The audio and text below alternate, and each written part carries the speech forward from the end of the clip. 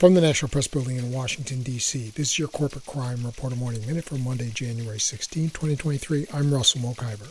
ABC Polymer Industries pled guilty last week to a willful violation of an Occupational Safety and Health Administration standard that caused a worker's death.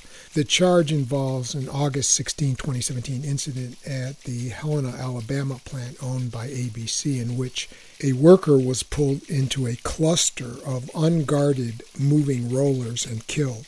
ABC Polymer operated multiple plastic extrusion lines at its facility, which molded raw materials into flat rectangular plastic sheets. The machinery pulled the sheets through a series of rollers arranged in clusters before cutting them into plastic threads or tapes, which were sold for use in various products. For the Corporate Crime Reporter, I'm Russell Mokhiber.